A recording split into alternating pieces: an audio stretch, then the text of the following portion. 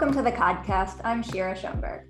The Massachusetts House passed a bill legalizing sports betting last summer, and the Massachusetts Senate, after much hesitation, followed suit on Thursday. With the governor also a supporter of sports betting has a good chance at becoming law this year, if the details can be ironed out between the House and the Senate. Here with me today to talk about the sports betting debate are State Senator Eric Lesser, the Senate Chair of the Committee on Economic Development and Emerging Technologies, and Father Richard McGowan, a Boston College finance professor who's a national expert on legalized gambling. Thank you so much for joining me. Senator Lesser, I'll start with you. The governor has been pushing for sports betting since 2019. The House has been supportive. What took the Senate so long? Well, good to see you, Shira. Thanks for having me on the podcast. It's good to be here with Father McGowan. And, the Senate was deliberating whether or not, just as a threshold question, number one, this is a good idea to do. And number two, if we go down the route, which we decided to do, to go down the route of legalization, what and how that should look.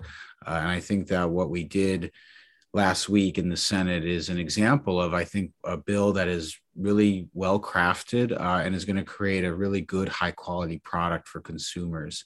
I think something to keep in mind during the discussion about all of this is at the end of the day, this is still a gambling product. And a lot of members of the Senate are concerned about expanding gambling. And that's their position. Many have been very consistent in believing that for a long time through their political careers.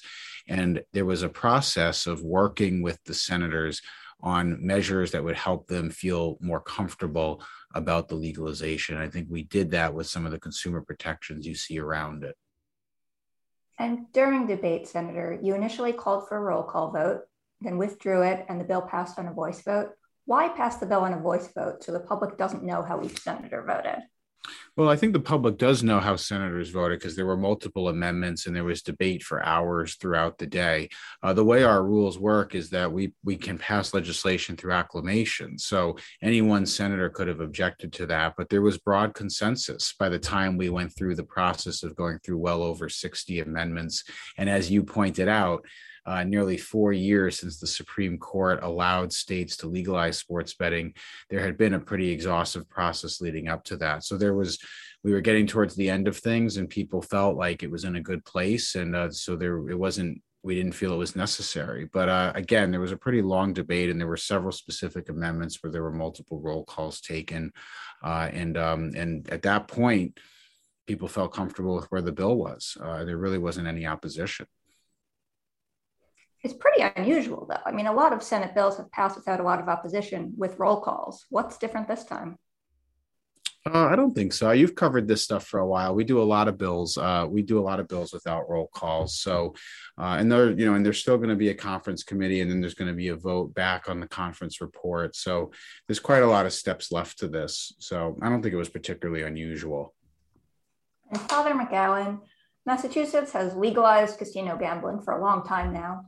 Why do you think sports betting is a different conversation? Are there factors unique to sports betting that need to be considered? What are some of those factors? Well, I think the primary factor is a little different than the casino gambling is basically, and I think both bills realize that if you're going to have a successful sports gambling, it has to be online. And because that is where people who want to make sports bets, they don't want to have to go to a casino. They don't want to go to a racetrack to make the bets. They don't, in other words, a physical bet. And I think once you put it online, I think there is a great concern. And certainly the state Senate in Massachusetts has shown this over the years. They're greatly concerned about the problem gambling issue. And so I think it goes up, certainly in New Jersey, for instance, the amount of problem gambling has doubled. Now, admittedly, it went from 2% to 4%, but it is significant. And I think there's the real crux of the problem. I think, when you look at sports gambling, it can easily be a lot more, lead to a lot more problem gambling. And I know both you and the senator mentioned some of these concerns about problem gambling. In addition to being a professor, you're obviously also a priest. Do you see moral issues with legalizing things that we consider vices? I know, for example, casinos, marijuana, now sports betting? And is it the place of the state to make that kind of judgment? Well, I've nicknamed it now that you used to have an ethics of sacrifice where people would be willing to give up certain things in order for the common good. It does seem now that I will say the ethics of tolerance has won out. And what I mean by that is lots of people now go by the ethic. As long as you don't hurt somebody else, you should be able to do it. And I think with gambling, and right now, let's face it, we started out with Massachusetts started out with a lottery in 1972, around 72 or 73. And then it took well over 30 years to come up with casino gambling, and then finally noticed sports gambling. So it seems like the various forms of gambling, they get approved a lot quicker. And I meant, one of the things that has struck me, by the way, with this issue, and I'm just finishing up an article on it, is it took over 30 years for 30 states to have a lottery. It took less than 3 years for 30 states to have sports gambling. Wow, definitely a big difference there. And Senator, I know you mentioned plenty of senators have these concerns about problem gambling, things along those lines. What were some of the things that you inserted into the bill to address these? I'm thinking like the prohibition on credit card use. Talk about some of those. Yeah, so well, the prohibition on credit cards is a big one, but just to build off what Father McGowan was just talking about, what he just cited is exactly why we, I think, had to pass the bill that we passed last week, which is a sports betting bill that's really scaffolded by very significant consumer protections, really among the most aggressive in the entire country. Just a couple examples. You mentioned the ban on credit cards. That's significant. And there's been some misunderstanding about this. We would allow electronic payments, obviously, because there's a digital betting component here, but it would be debit cards and other electronic payments, not credit cards. A lot of senators were very uncomfortable with the idea of somebody impulsively on their couch by themselves with their phone in their hand, racking up tens of thousands, hundreds of thousands of dollars in credit card bills that they then could not pay. That is very damaging behavior, and it does hurt others. It hurts people's families. It hurts people's communities. So that was something that was very front of mind. We also put in place pretty significant limitations on advertising, including bans on pop-ups, and also a ban on resolicitation, meaning that if somebody decides to opt out and cool down or turn it off, the operator cannot resolicit them or go back at them or re-email them or text message them or target advertising back at them. We also included a provision that kind of throttles play a little bit after $2,500. So if you're betting and you're spending money and you hit $2,500, you have to re-opt in to keep going.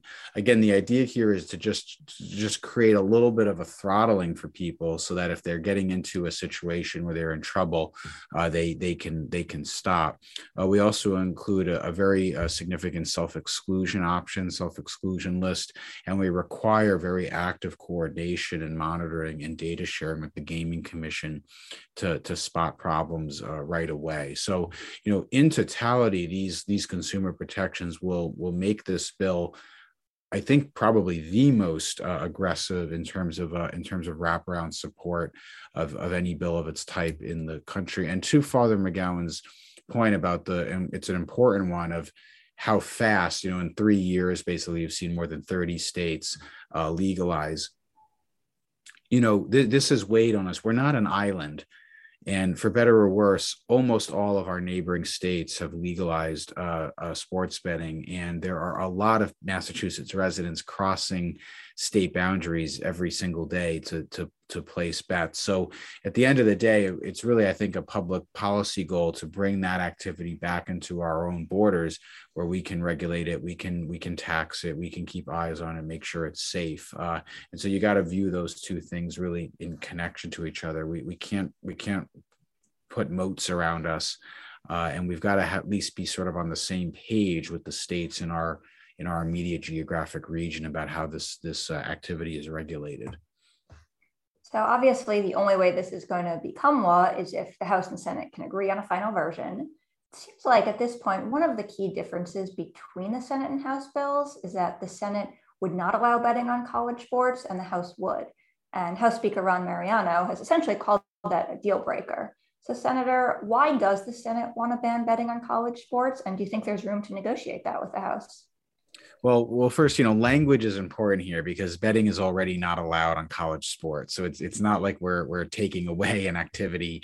It's that as we're scoping a new market and a new legalization, we're focusing on professional sports. And the reason for that is a few things. First of all, college sports and professional sports, many of the senators felt are very different. College athletes are not paid. I know that that's changing and that there's a big debate, but there's a lot of question marks around that. College athletes aren't paid. Professional athletes are. College athletes are not in players associations or protected by collective bargaining agreements. Professional players are. The colleges have told us, including BC, have told us that they don't want betting on their campuses, and they don't believe that betting and a betting culture is an environment that they want with their athletes or with their student populations. The professional players associations and the teams and the leagues have all really with one voice told us that they're ready to do safe pro betting and that they're prepared to work with states on implementation. So for a variety of reasons, they're just in very different places. And look, I get it. March Madness is big business and people want to be able to bet, in March Madness and in other college sports. But I think the feeling was that there was consensus on the pro team. So let's get it moving. Let's get it up and running with pro teams, see how it goes, and then make decisions after that. And Father McGowan, on this topic, there's over 30 states that have allowed sports betting. Are there other states that have different regulations for college versus professional sports? And how has this issue of college betting played out in other states?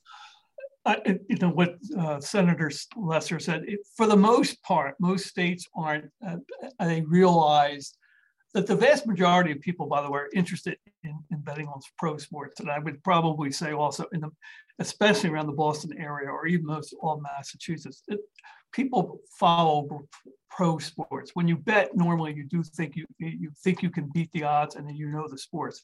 I don't think there's really that great of a demand. And in fact, by the way, you have some state now. Illinois is really going out all the way. They actually allow people like in the stadium, like at the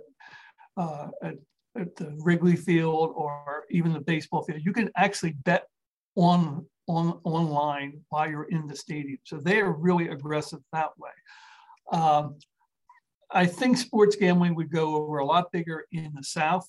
I'm sure that's where they really would. So if you were a legislator in, we'll say, Texas, Georgia, Tennessee, Mississippi, the college thing would make a lot of it. I really just don't think it's going to make that big of a difference in Massachusetts, but I might be wrong. But again, March Madness is a whole different ballgame. But even there, when people play March Madness, it's like almost like a cultural thing. You just pick a thing and you run the risk and you go from there with it. But in general, I think what most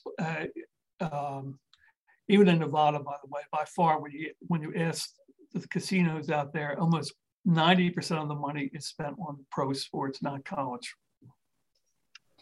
And a lot of what this debate is about is revenue. The Senate bill is estimated to bring in, I believe, $35 million annually. The House bill is expected to bring in about $60 million.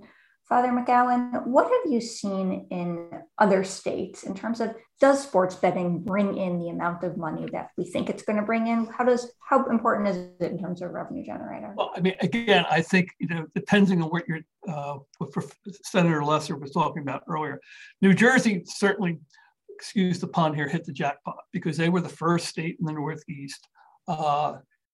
They started out where you had to go to a casino or a racetrack in New Jersey, then eventually went online.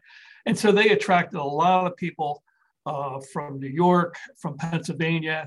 All right. And then clearly, as was mentioned earlier, that's when those two states said, wait a minute, if everybody's crossing the line to come to New Jersey to make their sports betting bet, that therefore let's let's legalize it. So Jersey's probably done the best, and so but trying to make your estimates on New Jersey is kind of difficult because they got a lot of loyalty from the bettors after a while. I think it depends on the rate of return, things like that. But in general, for most states, I would say they overestimated how much revenue they thought they were really going to bring in. Especially, basically, what you're saying is you're trying to keep your own citizens in the come back home. And you're really not trying to increase the number of bettors. That's what I'm getting at there. So I would probably say, in general, it's probably a little bit overestimated. And Senator Lesser, talk a little bit more about why the Senate is choosing to bring in revenue in a different way than the House bill. And additionally, is there consensus on how the money will be spent, or is that going to be a big part of the debate? Well, there are differences between the House and Senate bill on the tax rate, on how the money is allocated once it's raised. But the Senate bill kept a fairly wide open lens of about 90%, I believe, maybe a little over 90% of the money raised would be going directly to the general fund. The rest would be going to a public health fund to help support some of the addiction and wraparound services. And our feeling was just keep it as flexible as possible. It would go into the same general revenue fund that, general tax revenue goes into, and then would be appropriated through the normal budgeting process every year. And I just want to talk briefly about what Father McGowan mentioned, because it's a very important point on these tax rates and on the revenue. The numbers that get thrown around with sports betting can be very misleading in terms of the revenue for the state. Often the figure that is cited is what's called the handle, which is the total amount that's bet. But that's not the amount that's taxed. The amount that's taxed is the spread in between what's paid to the two bettors and the piece held by the house. So it's actually it's a very small margin, and it's becoming a highly commoditized product as more and more states come online and more operators offer it. So, even in New Jersey, which has these eye-popping handles, the share of that handle that's collected by the state in the form of tax revenue is a small share of that overall handle. So even the House bill, for example, which goes farther than the Senate, like you mentioned, on college and some other things, you're talking about a $60 million revenue collection for the state. Obviously, that's nothing to sneeze at. It would be put to good use for healthcare and parks and schools and everything else. But just to give people a little bit of context on that, the lottery collects $1 billion a year. And so we're talking about a small fraction of what even just the lottery collects. So I don't think it's a compelling argument to say that we need to do this to balance the state's books, because it's not going to be some sort of structural change to the state's revenues. It could have pretty profound social and cultural changes, though. So I think it's more important that the product and that the law be done right, with the right kinds of protections in place and the right kind of market set up. And a secondary priority is obviously the revenue collection. So as you were putting this bill together, Senator, were there other states that you looked at as a model of who's doing it right or who's not doing it right? Oh, absolutely. I mean, we certainly paid a close attention to our neighboring states. There were elements of different states that worked very well, elements that didn't work well. New Jersey does have a very well-established and well-respected kind of regulator and infrastructure. They, of course, have Atlantic City. They have a lot of experience with gaming. We learned, for example, Rhode Island did their sports betting as a direct contract through their state lottery. In beginning, that was a mistake, because when the Patriots won the Super Bowl, their pools weren't balanced. So the state actually ended up losing money. As you can imagine, most people in Rhode Island were betting for the Patriots. When the Patriots won, they had these payouts that cost them money. So that was a little bit of a lesson. And we've kind of studied the different tax rates. So yes, I actually think that because Massachusetts has waited, we've been able to learn some of the best practices around the country, and have also been able to try to control for some of the deficiencies around the country, and are going to end up with a much better law as a result. And Father McGowan, is there anything that you've learned from studying other states that you think Senator Lesser and his colleagues should be taking into account? Maybe something that they haven't so far? Well, it's funny that Senator Lesser mentioned the thing about Rhode Island. So I often thought, I wonder why the lottery commissions, they're certainly set up that they could do this. And one of the problems is then you would almost have to have, which I've now realized, if you were going to have state lottery commissions take it over by themselves, they would actually almost have to cooperate with each other like Powerball, because then you would have to. So for instance, when the Patriots are trying to who they beat that Super Bowl, you would almost have to get lottery commissions from the out west to cooperate and spread the bets out that way, which is what the casinos do. You spread the bets. So that would be one thing. I do have to wonder, and I don't know if the senator can answer this, what percentage of the revenue is going to go towards problem gambling and how they would support that. And I think given that colleges and universities are probably, if they're not the biggest business in Massachusetts, they certainly are near the best. I mean, this is going to cause a real problem for some of the colleges because of what they're going to do with their internet and do block out sports gambling and things like that. So that's going to be an interesting phenomenon about how the colleges deal with it. Senator, you want to answer the question about revenue? So the Senate bill, I believe, is 8% or 9% goes to the public health fund, the rest to the general fund.